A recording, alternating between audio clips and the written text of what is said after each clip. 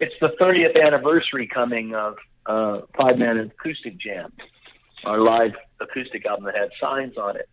Why don't we go in there and kind of do, you know, a tribute to that album being 30 years old, play some of that stuff acoustically, and play a bunch of this stuff, because that record was made in 1990. Right. So, you know, there's almost 30 years of more material that, you know, had never been done acoustically.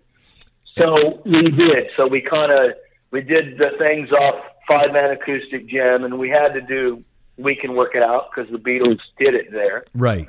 Right, and it was acoustic. And then we did some stuff off the Shock record because that was the record we were doing at the time. And we did some stuff that we had never played acoustically before. And that's what became Five Man London Jam. And, you know, I think the record companies and everybody wanted to get it out now because it's the 30th anniversary of, you know, the Five Man Acoustic Jam.